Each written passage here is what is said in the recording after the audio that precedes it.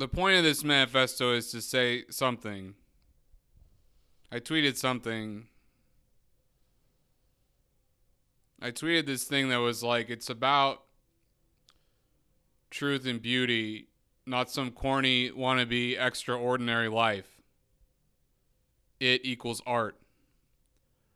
Art is about truth and beauty, not some corny wannabe extraordinary life. And I find a lot of people who talk about art or being an artist or being a poet, or not even a lot of people so much, but just sort of the mythology of it is, it's like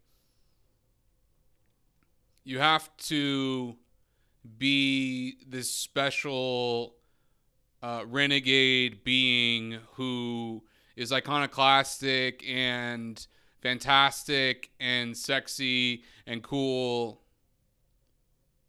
But that's total bullshit. You don't have to be any of those things.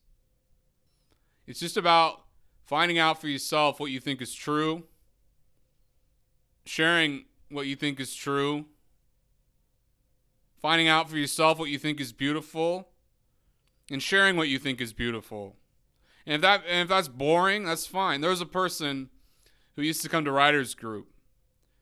They just wrote these poems about flowers. And I remember one time I said, the world has an... I don't want to make it sound like I was being a fucking dickhead, because I wasn't. I fucked with these poems 100% all the way. But I'm always interested in people digging into their lives, their experiences, their whatever. So I said, something to the effect of, I'd be curious to see you write some poems that aren't about flowers. And then I said, the world already has enough poems about flowers. And then she said, no, it doesn't. That's the saddest thing I've ever heard. That's like saying the world already has enough flowers. There can never be enough flowers, and there can never be enough poems about flowers. And that's true, man. That is true, what she said. I was wrong, and she was right.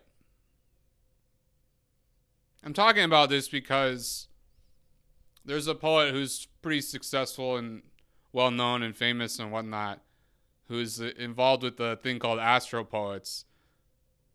And he posted an essay on the Astro Poet Substack that was talking about the poet Robert Lax, but was also complaining about, like, wokeness or some shit. And I shit-talked the essay on Twitter. And then this person, Alex Dimitrov, he called me a fucking loser. To which I responded, I'm not a fucking loser. I'm in love with someone, and they're in love with me. And I've spent the last days with my mom because my dad died unexpectedly and we're grieving. And yeah, I saw your fucking stupid article on the internet late at night, last night, and I shit-talked it to blow off steam. That seems pretty innocuous to me, but if I hurt your feelings, I am sorry. And then he never responded to my tweet. He eventually deleted his tweet calling me a fucking loser. But this dude, he puts out this vision of an artist as like the artist has to be this sort of, on the cutting edge of being a person type of person. But an artist doesn't have to be anything. They can be boring.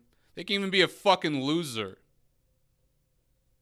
An artist can be some fucking sad person in the middle of nowhere that literally no one fucking cares about.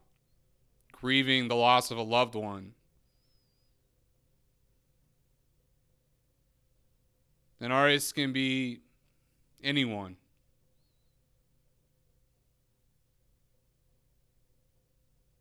I'm so sad that my dad died for a lot of reasons.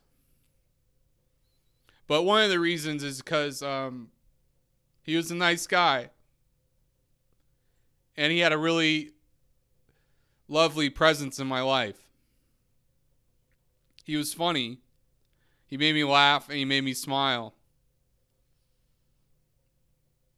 And I'm going to miss that. It hit me. I went to Kearney, Nebraska. I drove there the night that he died and I sat with him. He was dead. I was there. His body was on a bed, and I sat next to the bed, and I talked to him, and I cried, and I said some stuff, and I don't even really remember what I said. And it's pretty fucked up being with someone who you've known your entire life, and it's just their fucking corpse laying there. That's not easy. That's not fun. It's pretty painful, and it's pretty sad, and it's pretty intense.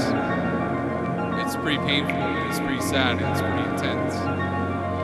It's pretty painful, and it's pretty sad, and it's pretty intense.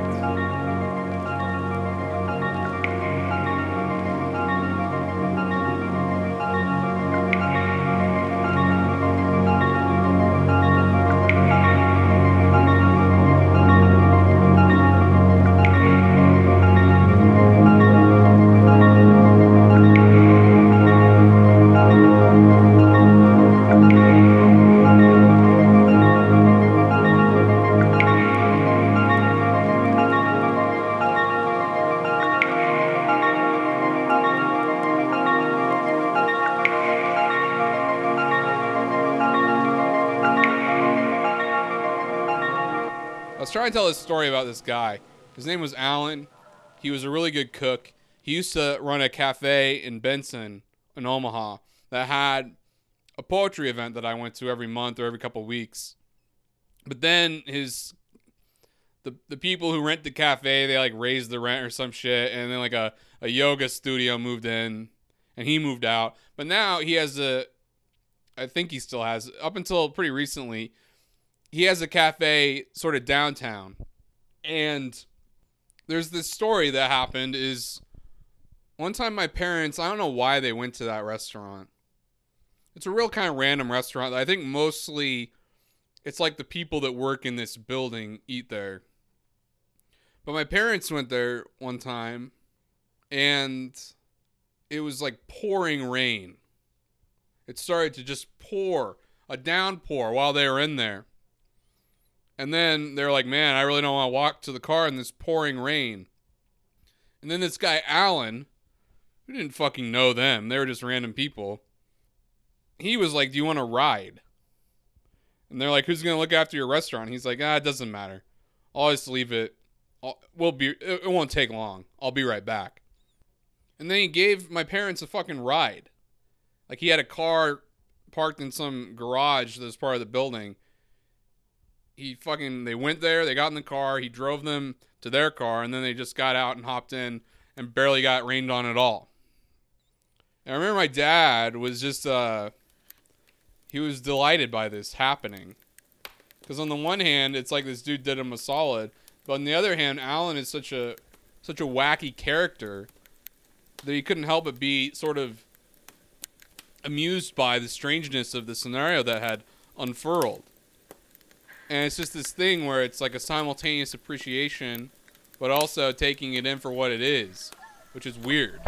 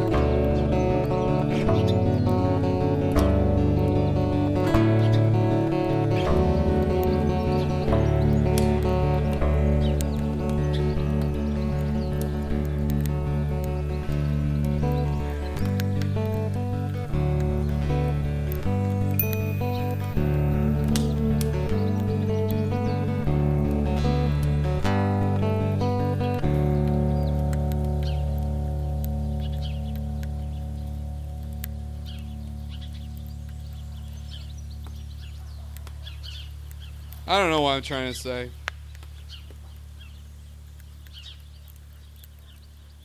I have this podcast.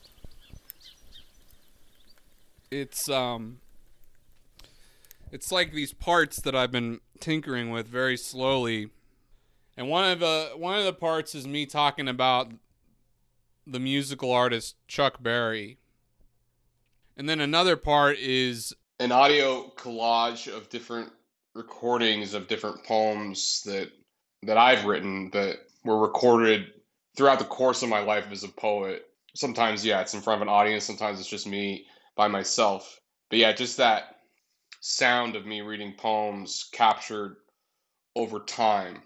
But it's collaged together with these random weird musics that I found on Bandcamp. And then that collage, it sort of ends on this weird, I don't even know if you call it like an ambient track. It's more of like a glitch track.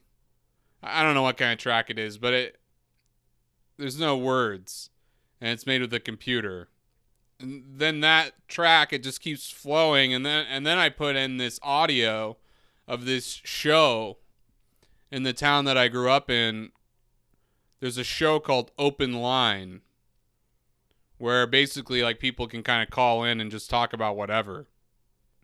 You got something to sell, call Open Line. You got something to say, call Open Line. It's a great show. The guy who does it, his name's Rich. He's been doing it my entire life, almost. Probably not my entire life, but I don't really remember before Open Line. And when my dad died, he had a few of my dad's friends on Open Line to talk about my dad and what he did for the community. And I recorded it as it was happening. And there's a couple glitches in there, but those are the elements of this podcast that I have figured out right now. But I'm trying to come to some kind of clarity through speaking and have that be the final element. And I'm having a really hard time.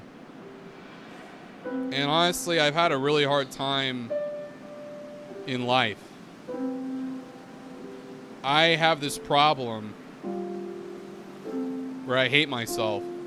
And if I do anything that's at all a mistake, I feel awful about it. And I just feel so terrible. And it can be something completely innocuous, like spilling a cup of water over. And I wish that I didn't feel that way. And I just want to move past that. And I was talking to my mom about this. It's like I started drinking when I was 15. And it's pretty much off to the races. The frequency increased over the years. It ebbed and flowed, but it mostly increased steadily. But the tendency toward binge drinking, blackout drunk drinking heavily, that was there from day one. It was off to the races from day one. I never had a part in my brain that was like, better slow down. I only had a part in my brain that was like more. And when you get blackout drunk multiple times per week for years, that fucks with your life. Especially if part of the reason you're doing it is because you have all this unresolved, fucked up feelings that you don't know how to express. So you use alcohol as this sort of tool that allows you to express feelings that you otherwise cannot express. The unfortunate byproduct of that is you say fucked up shit to people that you care about because you're upset about something. You're just going to say it to whoever is there. And I quit booze. And it's been almost a decade. And I still feel fucked up inside. And I know that that's part of life. But I just don't know what to do about anything. I just feel so fucked up. I'm so fucking bad. I don't want my dad to be dead. I just don't want that to be the reality, but it is.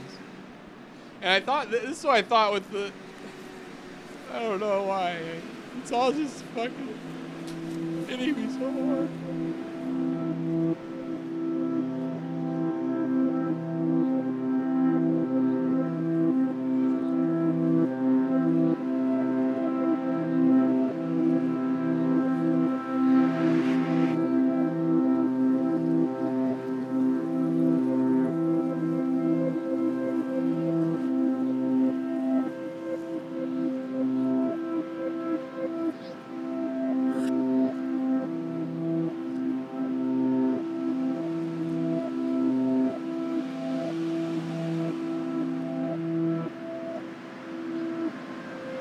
This is my new manifesto. This is what feels right. I put all this pressure on myself to do certain things, to do things a certain way, or like this is what I ought to do, or like this is my vision of who I should be. And I'm just tired of that. I'm just tired of that. And this podcast, it's like, oh, I can't do this podcast unless I do it this way, this way, this way, this way. And that's bullshit. And it's always just developing these ideas about how do I go that make sense, but my new manifesto is, I don't know what it is. I don't even know if I have a manifesto. I justify why I haven't done a podcast in a while. I'm trying to explain who I am, what artist I want to be. I'm trying to grieve this loss that I'm struggling with. I'm trying to come to terms with the fact that I'm fucking alcoholic and drug addict. I'm just trying, and it's exhausting. And I don't want to fucking exhaust myself anymore.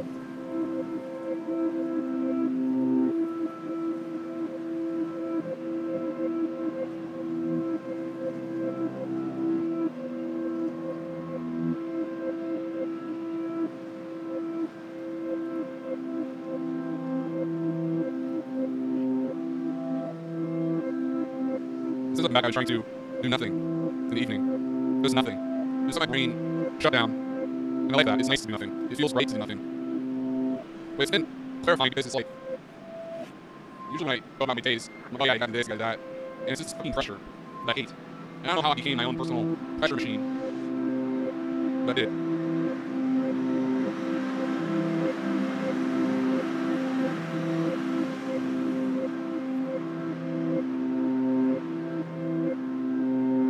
This is my new manifesto.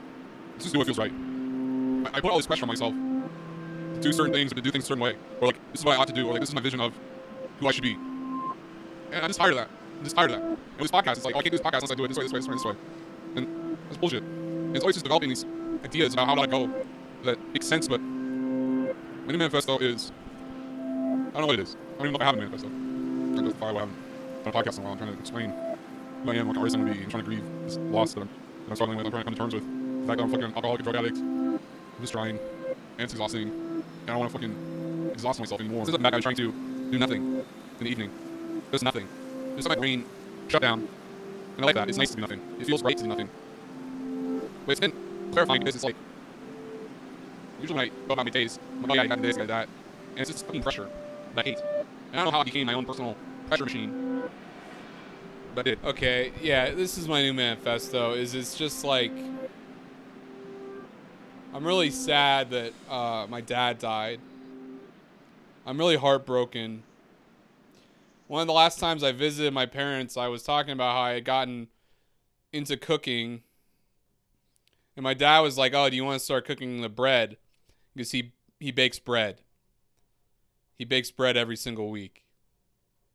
It's not a professional thing. It's just something that he does. He bakes bread. We eat it. He gives loaves to people. And I said, you know, I'm not quite there yet, but I think I will be soon. And then, you know, he's gone now.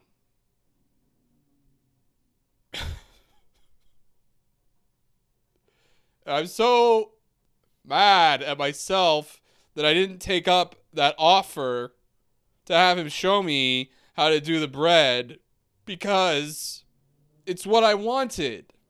For years, I've wanted nothing more than to figure out how to do the bread because I love the bread. I think it's such a cool, beautiful thing that he does. But I got it in my mind that I can't do it. And then recently I started breaking out of that mindset. But then I had it in my mind, I can't do it yet. But I could have done it. I could have said, show me. Let's stand up from the table. Show me how to do it right now. And he would have. And there's so many things like that are in line with the energy of my heart that I avoid. And the reason that I avoid them is because I'm scared.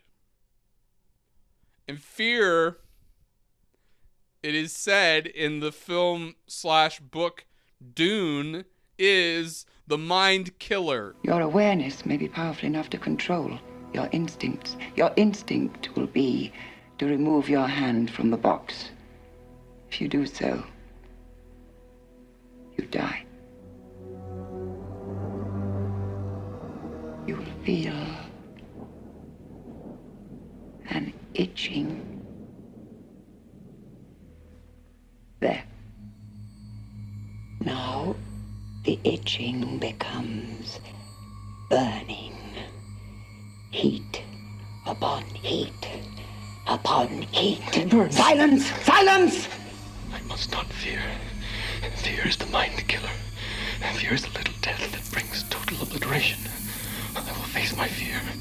I will permit it to pass over me and through me. I must not feel flesh. The mind killer. Crispy. Fear is the death that brings total obliteration. I will face my flesh. Popping off. Here is the little death. I must not fear. Fear is the little death. I'm the pain! No! Enough! Fuck fear. That's my new manifesto. I don't want to be ruled by fear. I'm looking at this painting, this drawing by Jeff Sidrell, and there's a ton of stuff. But there's a circle, and in the circle there's a man sitting like a fucking Buddha, like the lotus pose kind of thing, but it's sort of crudely drawn. And then underneath that circle is the word world. So I just keep looking at the word world as I'm saying all this stuff. And it's fucking weird. Jeff Sidrell is a fucking excellent artist. I have thought I should have Jeff Sidrell on this fucking podcast. But I'm afraid to ask him to be on the podcast. And I don't know why I'm afraid of that.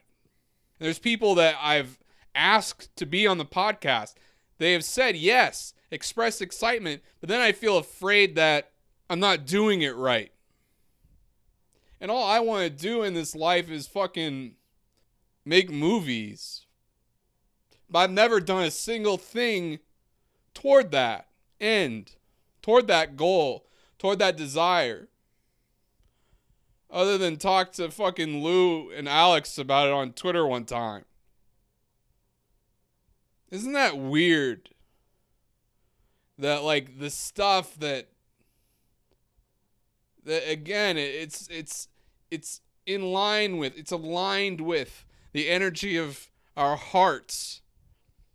That's the stuff that sometimes we're the most afraid of. And I'm just tired of living that way.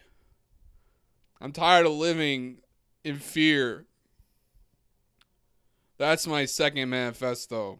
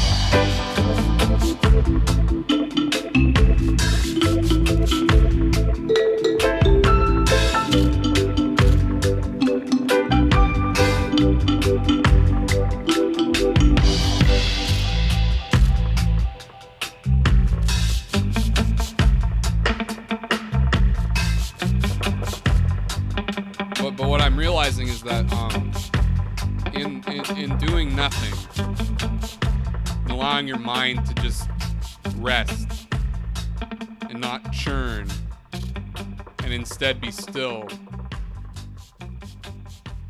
or it's not active but it's receptive, you free up a lot of energy when you do that. You are giving yourself a break. You're allowing yourself to not fucking expend energy churning your brain, your thought machine.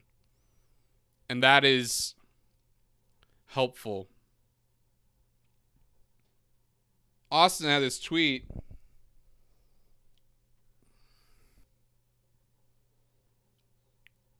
So nice to forget my troubles and ignore the news/Twitter because I'm busy cooking food. Okay. Here's what I was gonna say. I don't know how to put it. So it's like, okay, I'll do it before and after. Before my dad died, my sort of attitude every day. This is my day. This is how I go about it. Here's my attitude towards the day. My attitude was, you gotta do this. You gotta do this. You gotta do this. You gotta keep doing this. You gotta do this. You gotta do that. You gotta do the next thing. And there's always something else. It was always like, oh yeah, you should really fucking do the dishes. Oh yeah.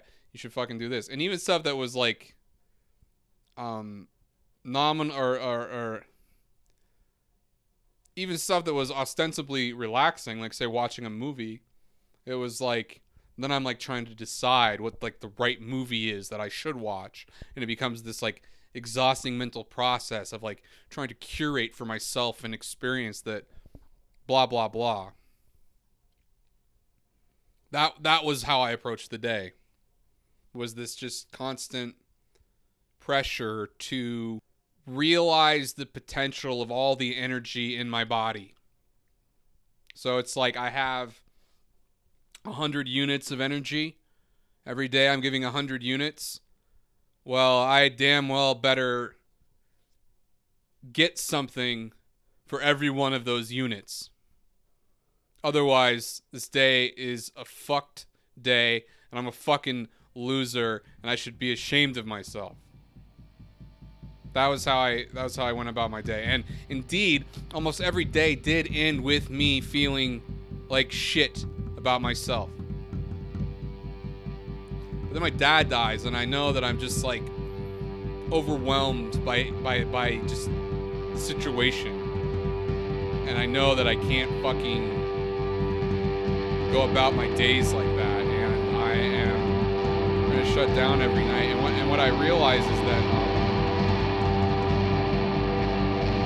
you don't have to use all of your energy.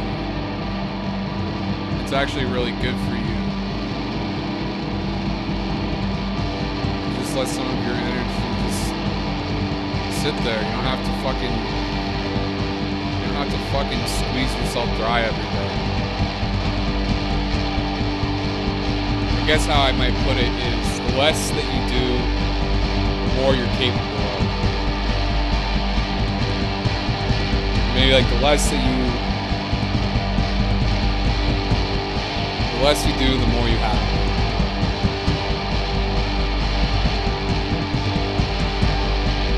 And every big idea I've ever had about this, that, this, it was all sort of premised on more. All I wanted was more. I wanted to do more. I wanted to accomplish more. I wanted more to happen. I'm tired of more. I don't want more anymore. I want less. I want to tell you a little story. There was once a little boy, and that little boy had a dream to run one of the most sophisticated illegal gaming operations the United States Army has ever seen. He's not right. And that little boy's dream came true. But now, they're trying to snatch that dream back from him. Well, what are the last two letters in the name, Bilko? KO. Of course, the first two letters are BIL, which is meaningless. But still, am I giving up? No, never. Well, kind of, but not really, because there's no way I am going to Greenland. Well, you're probably wondering if I have a plan. But of course I have a plan. A P-L-A-N plan. But he's got no plan. We're screwed. But maybe a plan is not what I really need. What I really need is just a little puppy. A little puppy with big brown eyes who'll just come to me and lick my face and just love me so much, no matter what kind of person I am. Riding along in my automobile, my baby beside me at the wheel. I stole a kiss at the turn of a mile, my curiosity running wild, cruising and playing the radio with no particular place to go. Riding along in my automobile, I was anxious to tell her the way I feel. So I told her softly and sincere, and she leaned and whispered in my ear, cuddling more and driving slow, with no particular place to go.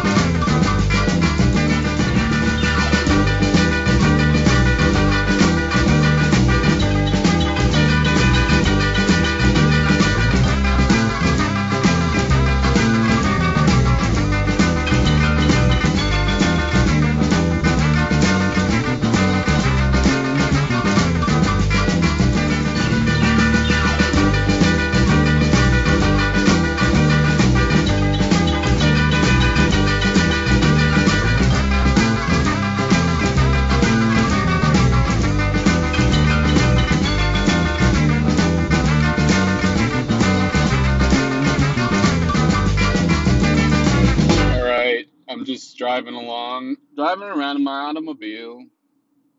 Something about ba-deep-a-doo. Ain't about a bit of boo. Oh, no particular place to boo. That's a little tune by Chuck Berry called Driving Around in My Automobile. Here's a sad story from my life. I'm a Chuck Berry fan. You know, you like Chuck Berry if you listen to him, is what I find. I don't know anyone that doesn't like Chuck Berry, but here's my exposure to Chuck Berry. One, that song, like My Ding-a-ling, it was on the radio in the town I grew up in. There was a classic rock station, and they would play My Ding-a-ling every morning at like 6:15 or something like that. And some ne'er-do-well kid that I knew, he like had this bit where he was like, yeah, man, I get up every morning and listen to My Ding-a-ling. And then, you know, you an idiot kid, you start doing the same dumb shit. So I listened to that, and it was like this weirdly transgressive act, getting up early to listen on the radio to a song about a ding-a-ling. When I was a little bitty boy, my grandmother bought me a cute little toy. Silver bells hanging on a string. She told me it was my ding-a-ling-a-ling. Oh, my ding-a-ling, my ding-a-ling. I want to play with my ding-a-ling. My ding-a-ling, my ding-a-ling. I want to play with my ding-a-ling. When Mama took me to Sunday school, tried to teach me the golden rule. Every time the choir would sing, I'd sit there and play with my ding-a-ling. My ding-a-ling, my ding-a-ling. I want to play with my ding-a-ling. My ding-a-ling, my ding-a-ling. I want to play with my ding-a-ling. So that's part of the Chuck Berry experience for me. Secondly, and perhaps more commonly, I like the movie Pulp Fiction, which famously features John Travolta and Uma Thurman doing a little dance.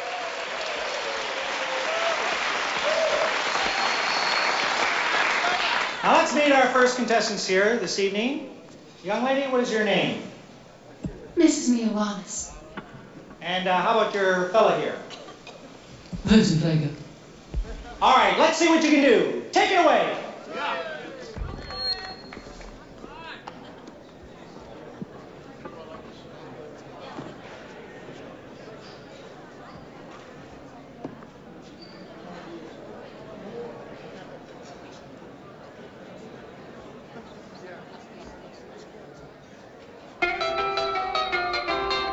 It was a teenage wedding and the old folks wished him well.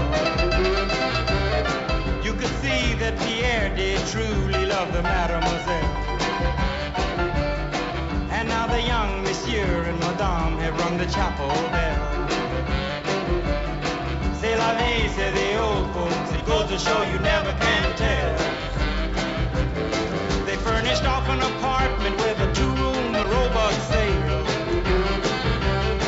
The coolerator was crammed with TV dinners and ginger ale. But when Pierre found work, the little money coming worked out well. C'est la vie, say the old folks, it goes to show you never can tell. They had a hi-fi phone, oh boy, did they let it blast. 700 little records, all rock, rhythm, and jazz.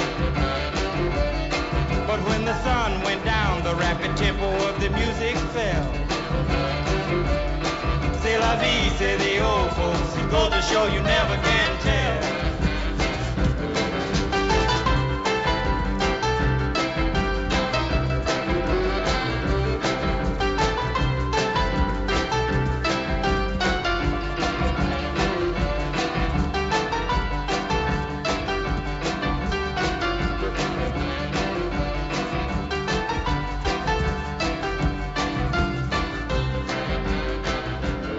They had a teenage wedding and the old folks wished them well. And they knew that Pierre did truly love You the could see that mademoiselle. Pierre did truly And love just as soon as those, ringing of the chapel bell, say la vie, say the old folks, it goes to show you never can tell. Do, do, do, do, do, do, do, do, do. I was hanging out with my uncle and my dad and my cousin, who's a young man who lives with my parents. I can't remember what caused me to say "c'est la vie," but I said "c'est la vie," and my cousin was like, "What does that mean?" And I was like, it's French. It means something. It's like a phrase that kind of means like, well, how about that or something. But that's not actually what it means. I don't actually. I guess I don't know what "c'est la vie" means. And then my uncle, being a smarter guy than me, he said, "Such is life." And I was like, oh, yeah, it means such is life. And he was like, oh, isn't it funny how language works? Anyways, I saw the movie Pulp Fiction and I dug it. There's a couple little bits about Pulp Fiction. Like, the movie Pulp Fiction, there's this kind of little narrative about it that my dad and my uncle, they saw it in the theater. And they were like the only ones laughing. But they were like laughing the entire time. Which is, I vibe with that. Because I like the idea of my dad and his brother laughing at a scene where like someone gets shot in the face or whatever the fuck. It's nice. So, because I hadn't seen the movie at this point. I was pretty young. But because I knew that my dad liked this movie, when my 8th grade English teacher, he said that Pulp Fiction wasn't a good movie, and that it was like a gimmick, like the way the movie's plot was constructed was just a kind of gimmick. And I hadn't seen the movie, just to be clear. I went home, and during our family meal, I was like, yeah, Mr. fucking Randall said that Pulp Fiction sucks. And my dad said, he said, Mr. Randall's a kid. He doesn't really know what he's talking about. And indeed, Mr. Randall didn't know what he was talking about. He was a younger teacher, and his take on Pulp Fiction was fucking tedious and boring. And, while I didn't get it at the time, it did seem like funny to me that my dad was denigrating my English teacher. But then so when I eventually did see Pulp Fiction, I was basically primed to love the movie. I'd been brainwashed. I'd been psyoped into loving Pulp Fiction before I'd even known what it was. And I watched it and I dug it. And I dug the song, the Chuck Berry song, and the famous dancing scene.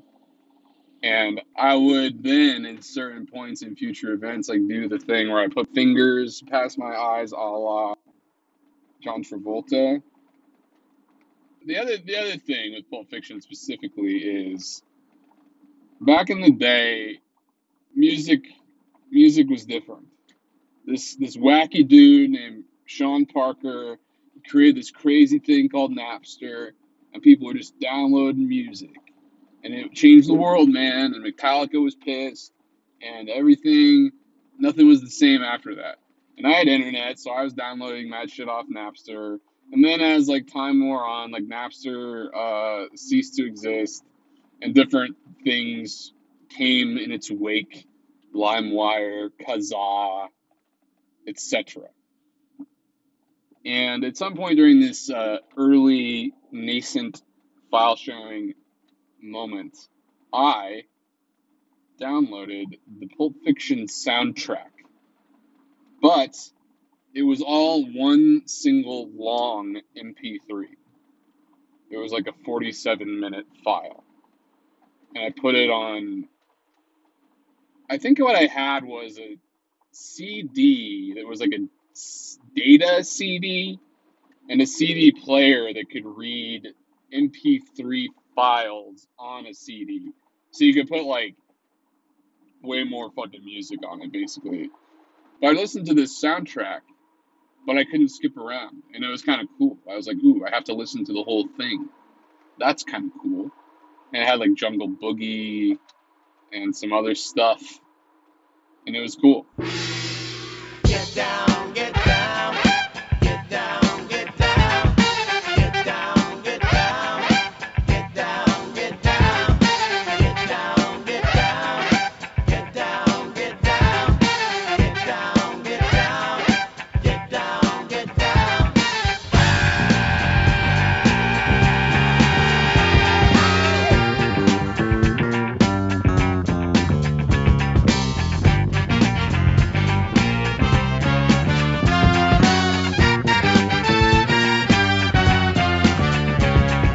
So, yeah, I liked Chuck Berry. I had various connections to his work. And then as I got older, my dear mother, when I was in high school, she went to a Bob Dylan concert. And she got a Bob Dylan shirt for me. It was that style of shirt where it's like the face is like blurry if it's close, but if you're far away, it like looks clear. It was like made of dots. She got me a Bob Dylan shirt in that style. It was like orange and black. Great shirt. And because of this, I became like interested in Bob Dylan. And I got the record Blonde on Blonde at Walmart. And I dug that record. And then when I went to college, I got the record The Freewheelin' Bob Dylan. And I dug that record even more. And then at some point, I got the record Bringing It All Back Home by Bob Dylan. And that record has the song Subterranean Homesick Blues.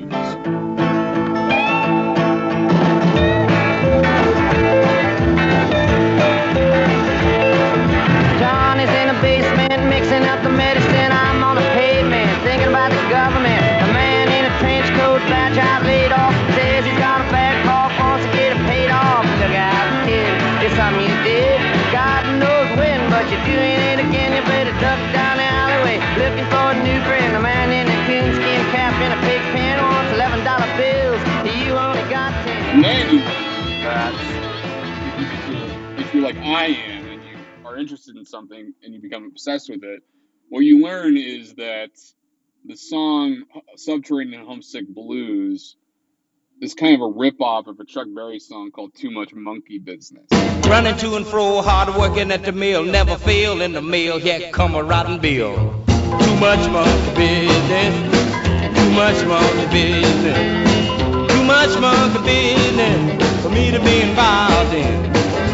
Salesman talking to me, trying to run me up a creek, say you can buy it, go on, try it, you can pay me next week. Too much monkey business, too much monkey business, too much monkey business for me to be involved in.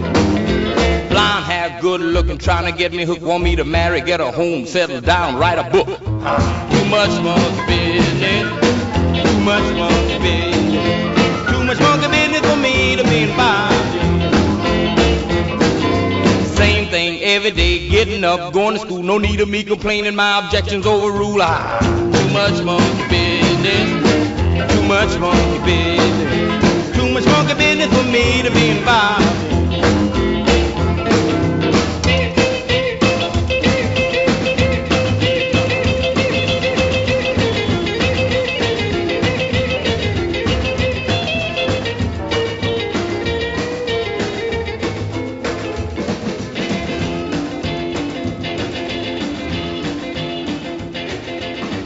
And then I became obsessed with the Chuck Berry song Too Much Monkey Business.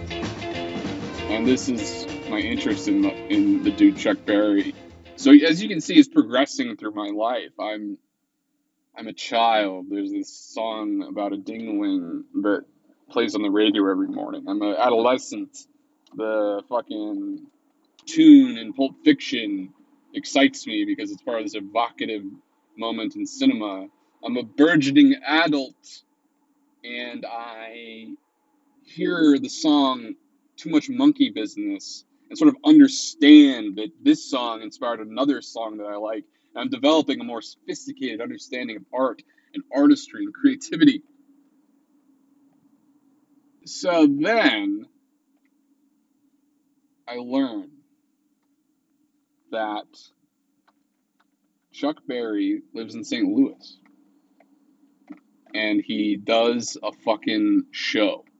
He has like a weekly or monthly standing show where him and his son, they just get together, they play the tunes, they do the hits.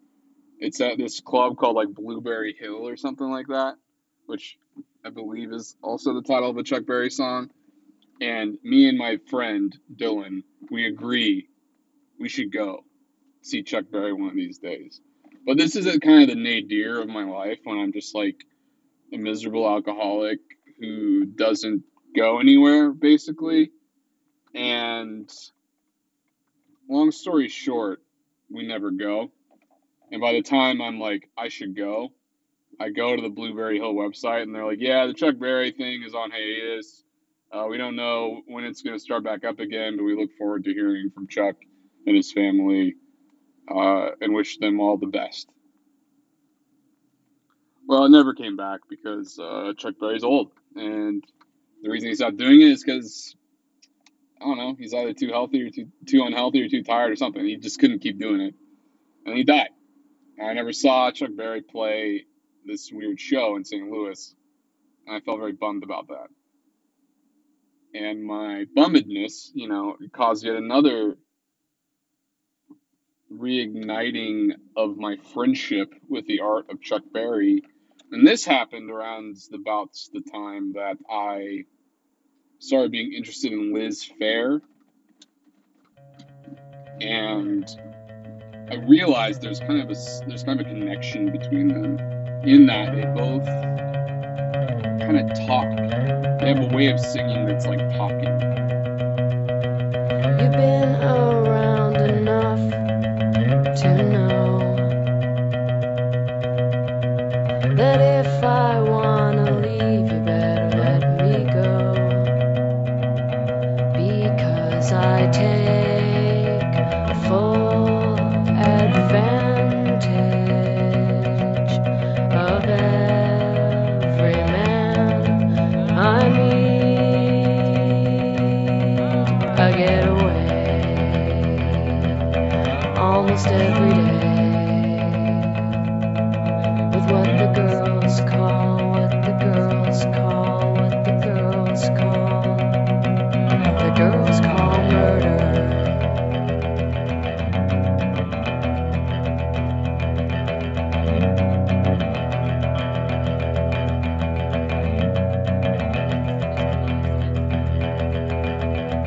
You've been around enough to see that if you think you're it, you better check with me, because I take full advantage of every man I meet. I get away almost every day with what the girls call, what the girls call, what the girls call, the girls call murder.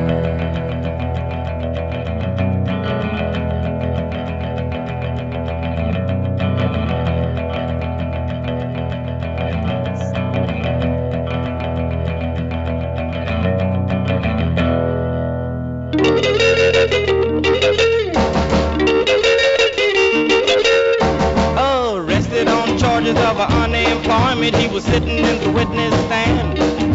The judge's wife called up the district attorney. She said, free that brown-eyed man. If you want your job, you better free that brown-eyed man. Flying across the desert in a TWA, I saw a woman walk across the sand. She'd been walking 30 miles en route to Bombay to meet a brown-eyed handsome man. Her destination was a brown-eyed handsome man. Way back in history, 3,000 years, in fact, ever since the world began, there's been a whole lot of good women shedding tears over a brown-eyed handsome man. It's a lot of trouble with a brown-eyed handsome man.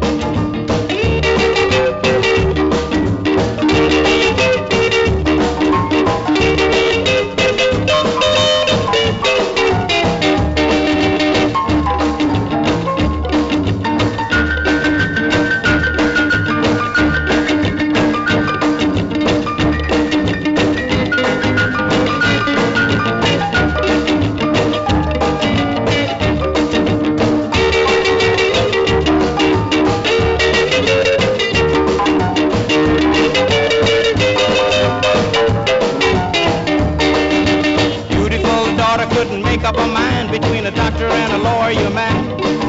Her mother told her, darling, go out and find yourself a brown-eyed handsome man. Just like your daddy, he's a brown-eyed handsome man. Marlo Venus was a beautiful lass. She had the world in the palm of her hand.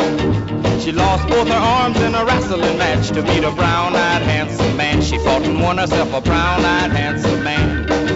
2, 3, the count, with nobody on, he hit a high fly into the stand. Round the third, he was headed for home. It was a brown-eyed handsome man that won the game. It was a brown-eyed handsome man. And I realized there's kind of a connection between them in that they both kind of talk. They have a way of singing that's like talking, and they use their voices in a very kind of natural way. This poem I wrote on December 14th, 2010. It's called December 14th, 2010. I like to simplify what it means to be drunk. To enter into a room and be a cop or any recognizable human thing is all it is. All it was to be alone and make phone call after phone call. Have you ever filled a voicemail inbox while in a blackout? Of course it's different to be online or to be with Dom, drinking every half-drank drink. Of course I'll stay awake. How could I not? There are half-smoked cigarettes on the ground. When it snowed earlier, this tree cracked at the base, and there isn't a picture of that broken thing. is a poem that Amanda helped me edit this poem back when she lived in Portland. So yeah, it's called Flatfoot. I like to lie freakishly still when I realize there is a sky. The ocean around me keeps getting bigger and deeper. Tell Ira what a stone should say. Like I wonder what my stone should say. Like I wonder how hard a stone is if I cry because I stay under the sky under summer with all those buckets of water. And I stay in my bed. My face is very salty now. I'm a well-seasoned goose. However you tell people about me, don't ever call me by my name. There are too many, like Paul, or like anyone in my mind. Listen, I was screaming in my car about it all being a black wall of noise. I was screaming about my nerves fucking up everything, about being alone, about hating ointment. The truth is, my buckets are a stack of memory cards, things that feel slippery and sharp. They burn being poured like a very tiny boy because I thought he might have a gun.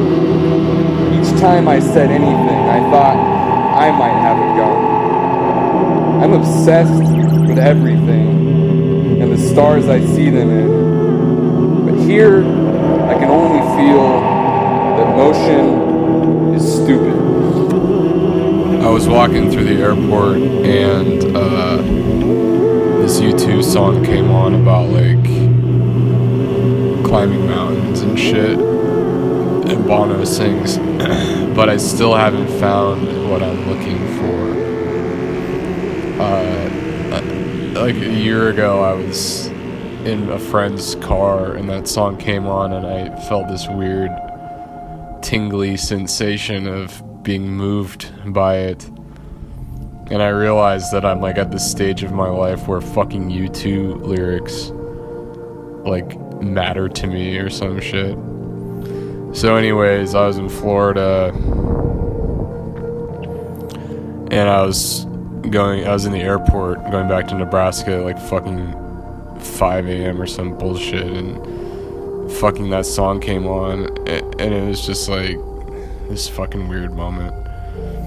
So I wrote this poem called Airport Bono. I was walking through the airport and heard Bono singing that 30 Bro anthem about mountains. How do I become the next Jennifer Lawrence? How do I make that J-Law money? This shitty coffee, this shitty life. Wish as a kid I'd preferred flying kites with my dad over watching commercials. Those scumbags brainwashed me. And it's not paranoia, me saying that. It's facts. Child brains are under attack. But lo, nobody cares. To live my dreams. It's my dream. To live my dreams. It's my dream. To live my dreams. It's my dream. Counting down the days till I get my first post-revolutionary collectivist utopia blowjob. $1 trillion shoved up my bunghole. Sit and drink pennyroyal tea. Kill the magic inside of me.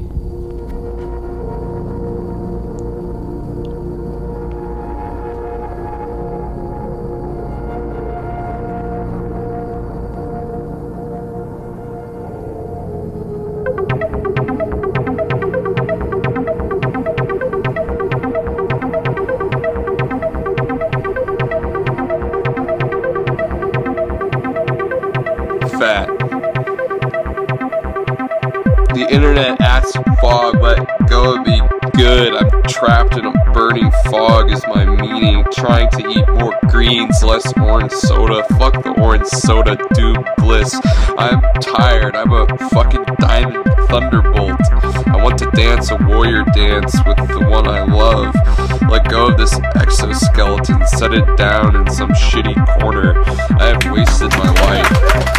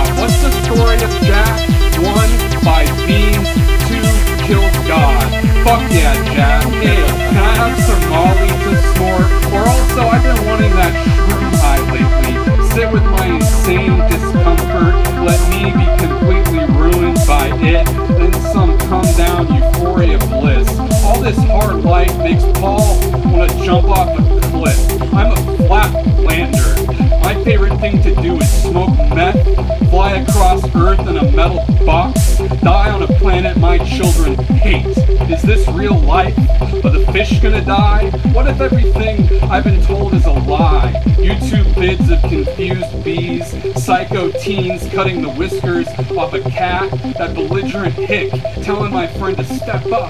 That photograph I'm waving, that's your fucking child, dude. I got a new relative named Ivan.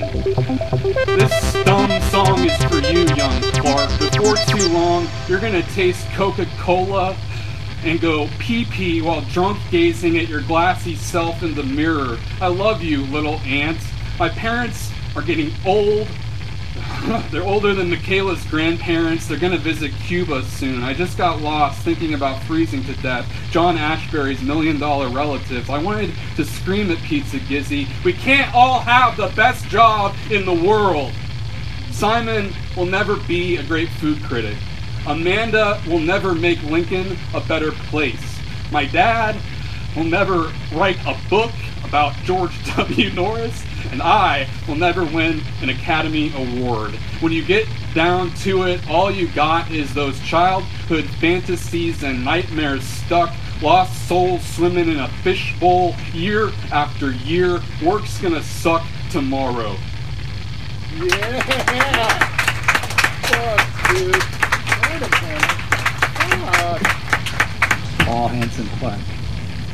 Call me nerves. Call me I fuck up everything I do. Call me on the phone and spit eagles of love into my ears. Call me Paul. Call me Paul Clark. Call me Paul Hanson Clark. Call me I love you. Call me I gave you a birthday party. Call me the door you want to walk through to access the beautiful grazing plain.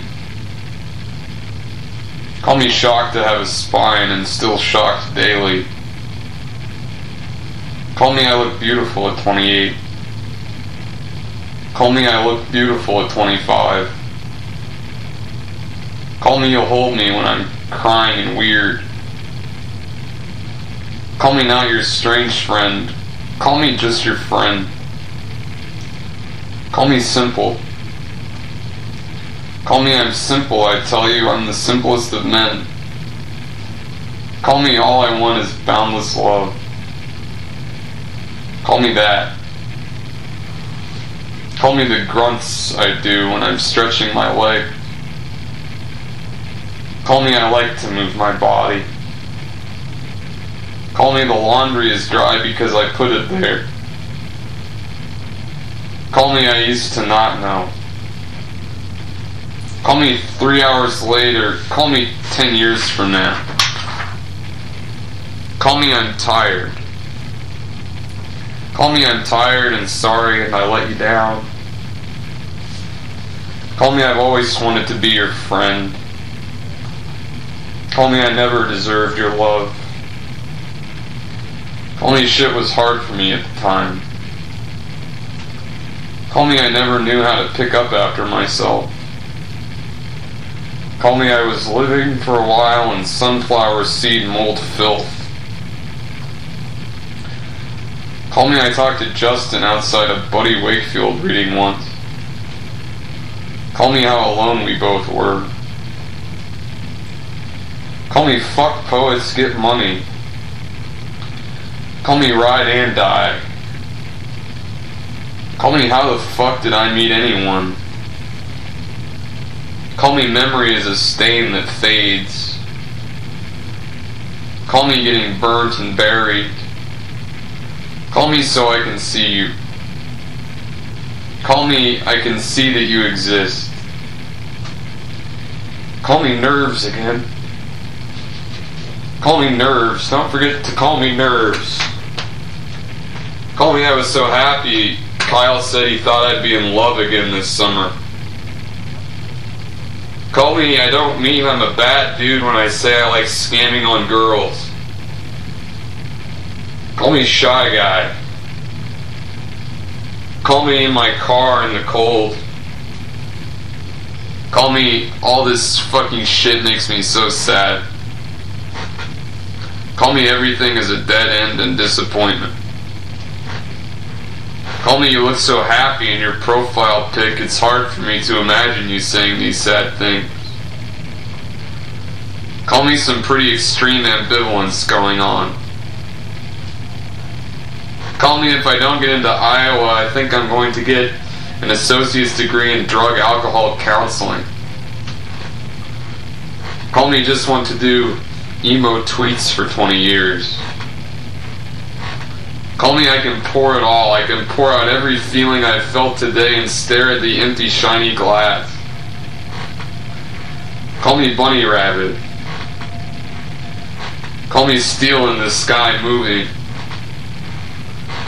Call me if you want to talk about anything in your crummy life. Call me from China. Call me small shoes. Call me the ballerina. Call me to leap into a specific posture in such a way that he never once strains for the posture, but in the very leap assumes the posture. Call me the boy with the beautiful butt. That's the poem. We wish we were talking, kind of on, so to say, better circumstances, but we're here to honor Judge Cloyd Clark, who passed away the other day. Mary, I texted Mary the other day, say, hey, want to do something? You were close. He was so instrumental in so many things, Buffalo Commons, a lot of the arts, the music and everything. He did a lot, didn't he? He did. I would say the one word I would think of with Cloyd is passionate.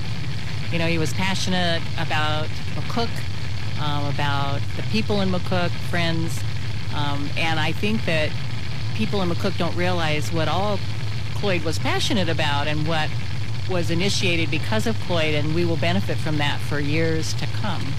And Buffalo Commons, like I said, how many years, when did this all start? Yeah, I've asked you this 1,000 times. What year did you guys all kind of start actually, this would be our 25th year. We've decided it's our 24th and a half.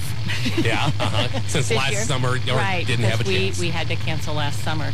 But Cloyd was, a founder of this organization. He found this a challenge when some professors and researchers from back east came out to McCook to give them some of the history of what they had researched.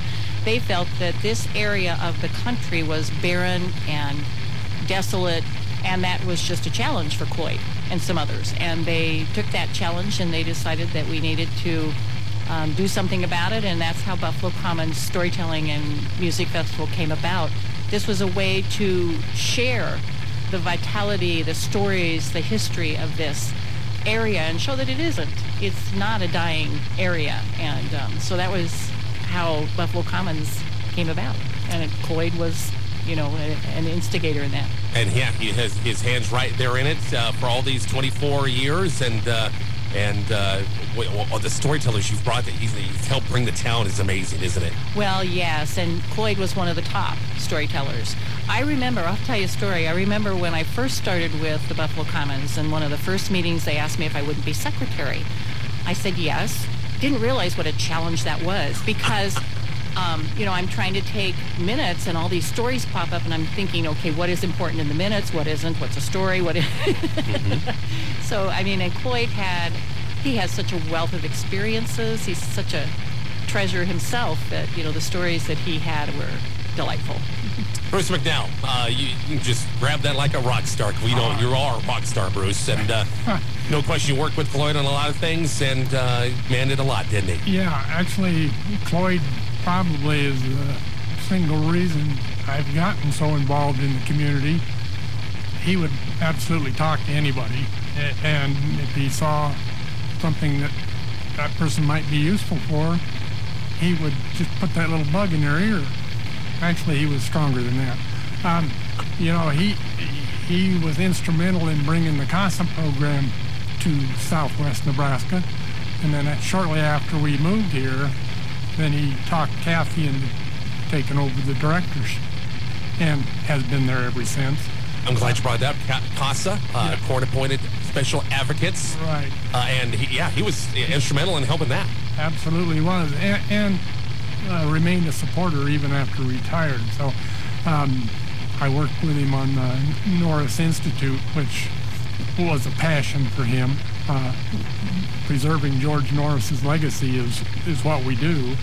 And we're building a Prairie Arboretum down here at J Street and the highway to use as a outdoor classroom really for kids so they can, well, not just kids, everybody that wants to see what the prairie looked like before we moved here, when the buffaloes did roam. So we're also working on a little outdoor park between the Keystone and the Fox. Hope to break ground on that sometime this spring. So you're just talking about some current projects going on right now? These are things that Cloyd was absolutely involved in and supported. So, he and I witnessed him drawing other people in too. I mean, people moving to town, he'd run into them at the bakery and get to talk and find out what they were about and what their background was. And say, hey, how about showing up? I mean, that's how I ended up on the Buffalo Commons I mean, it was quite. I mean, he's going to be missed for that reason. Hopefully somebody can step in and serve that same purpose, but I don't know who it is. Big shoes to fill, is it? Yeah. I want to insert something there. We visited about Cloyd yesterday, and Mark Graff was the one who said that Cloyd should be the recruiter for Nebraska because he was so darn good at it. Probably would have, if he had that chore, he probably would have done a great job at it, huh? Sharon Bowling, get the microphone over to you. And, of course, teacher, retired teacher, McCook Public Schools for many, many years. Into history. You love the history of this area, don't you? And Cloyd was right there. And I do have a story about Cloyd during my teaching career. When I was the librarian, there was a suggestion box on the table for students to suggest titles they wanted me to order. And one day, I don't know why Cloyd was at school, but he was in the library visiting, and we hadn't known each other very closely for very long. And I noticed he put a slip into the suggestion box. So when he left, I pulled it out, and it said, "We need a taller librarian." So Cloyd had a good sense of humor and was willing to use it at the expense of a lot of his friends. But one thing I will miss about him is anytime he was at a cultural event or an art show or even just in the bakery and something tickled his fancy, he had this hearty laugh that was very contagious, and you knew Cloyd was in the room. And I will miss hearing that at concerts and all around town. And Cloyd mentioned that about being a taller librarian. Cloyd was not a tall guy himself. You probably about same height. Maybe you probably could say, "Hey, speak for yourself. You're not very tall either, huh?" Well, I didn't know him that well then. I definitely would have said that now. But again, the Buffalo Common story. I see you all the time at all the events and stuff like that. He's been so great at bringing all these great people to town. Correct. I also worked with Cloyd on the museum board, and he had the idea. We call Cloyd the idea man, and then he gets someone else to do the job for him. But he had the idea that McCook Museum was not focusing enough on the railroad, which was how McCook got started and came into prominence. So he suggested that we remodel the railroad room, and he suggested it for a couple meetings, and not much was happening. So he put his money where his mouth was and donated the money to make that happen. And we are in the process of finishing that up now. So That's great. That will be because of Cloyd that we have a better representation at our museum. I'm sure, like Bruce kind of touched on a little bit. There's a lot of projects he was working on or helped working on, and probably some more he still had in his head that he's more down the line, huh? Yes, he thought the museum should do an exhibit on the lame duck amendment right before the last election. Mm-hmm. So, yeah, he was always thinking. No question. Now, Mary, once again, the Buffalo Commons, we had touched on this before we started going on, is a go for this year, now? It's a go for June 11th through the 13th. Mm-hmm. That's correct, yeah. We have a great lineup again. But we'll also have Cloyd involved in this. Oh, yeah, do some tributes and stuff like that. Yeah. Exactly right. Yeah. Cloyd was very strong and passionate about, as you said, history, of the arts. And he was a Rotarian. He was the, what do you call it? The district governor. District governor. And he also was just involved in so many things. Like I said, the Nebraska Historical Society. On the state board. State board. He not only had passions, but he acted on his passions. He not only had passions, but he acted on his passions. He not only had passions, but he acted on his passions. He not only had passions, but he acted on his passions. When did he retire as a judge? For what year?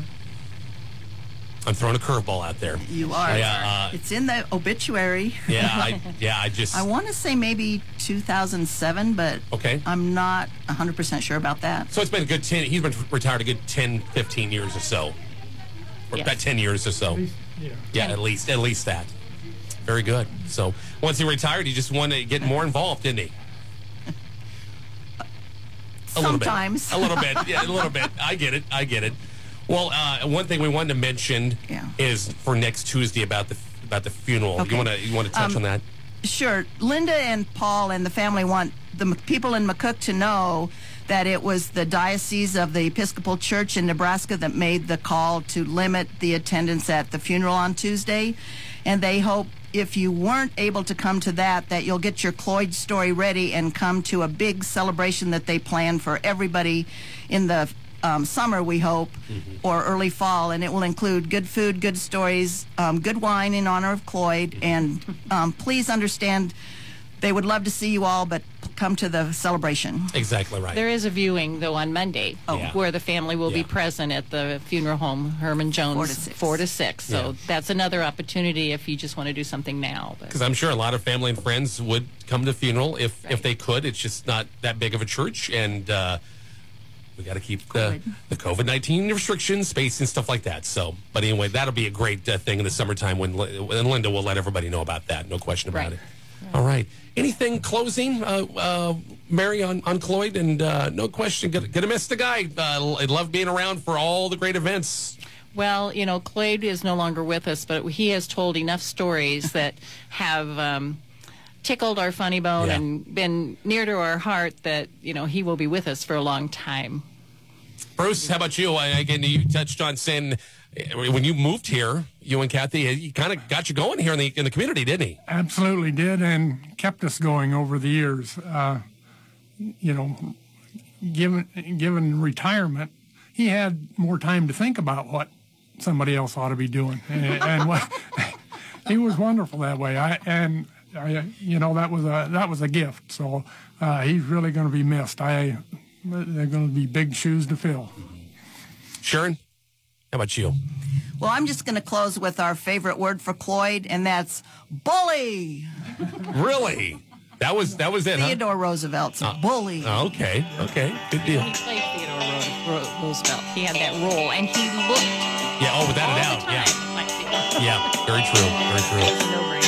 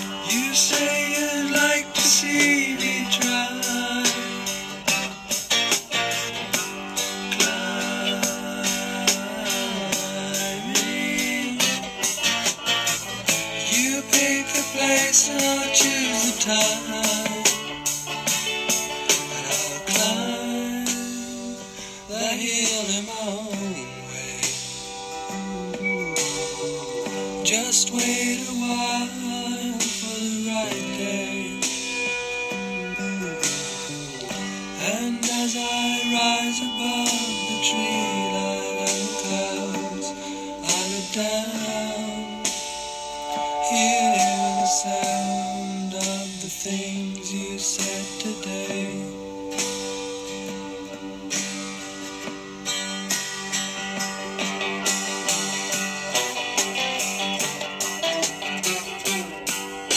Fearlessless. Portions of the world are starving. A chicken crosses the road and dies forever. The fountain is about how it always dies. Girls is about making grave mistakes, being comfortable doing shit that fucks you up. Pink Floyd is a story about a dude named Sid who did a lot of drugs and lost his mind. All his bros felt weird and became millionaires. Martin Luther King talked about Nicodemus, who said, I need to be born again in order for the world to change. Everything must change. I made a new tablet because treat others how you would like to be treated is a failure. Explore how to treat others, trying to treat them how they'd like to be treated, and treat yourself good in your brain as best you can. Is it possible to be content? I remember being a boy, seeing the Goofy movie with my father. I felt a sad love for the first time and still don't know what to do.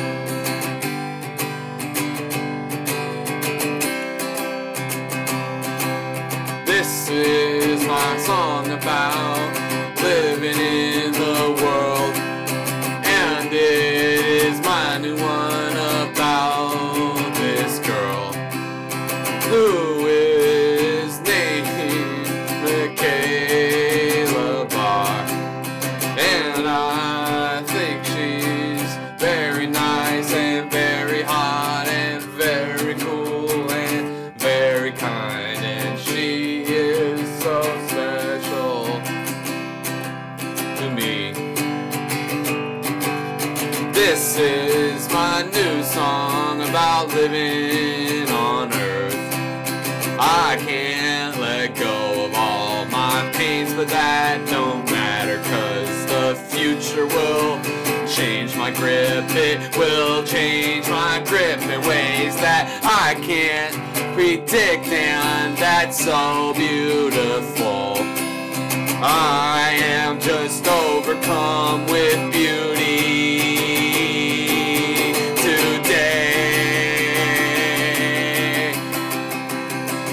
This one's my new song about turning 31. I hope to have a bunch of fun. I'm going to Katie's poetry reading, and I will say some things to her about how great I think that her work is.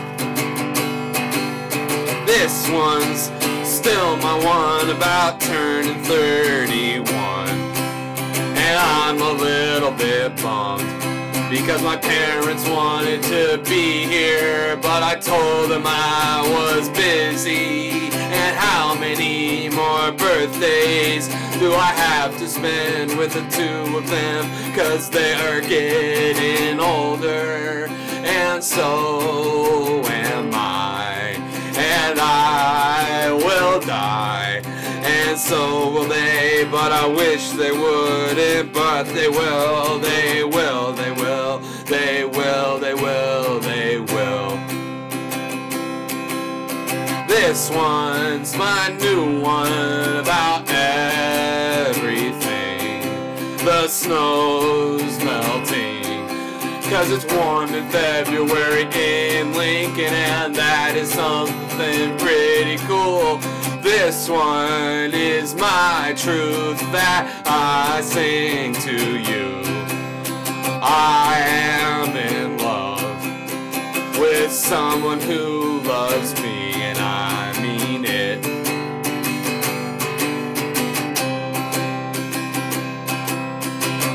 one is the first one that isn't sad as fuck, but it's sad as fuck.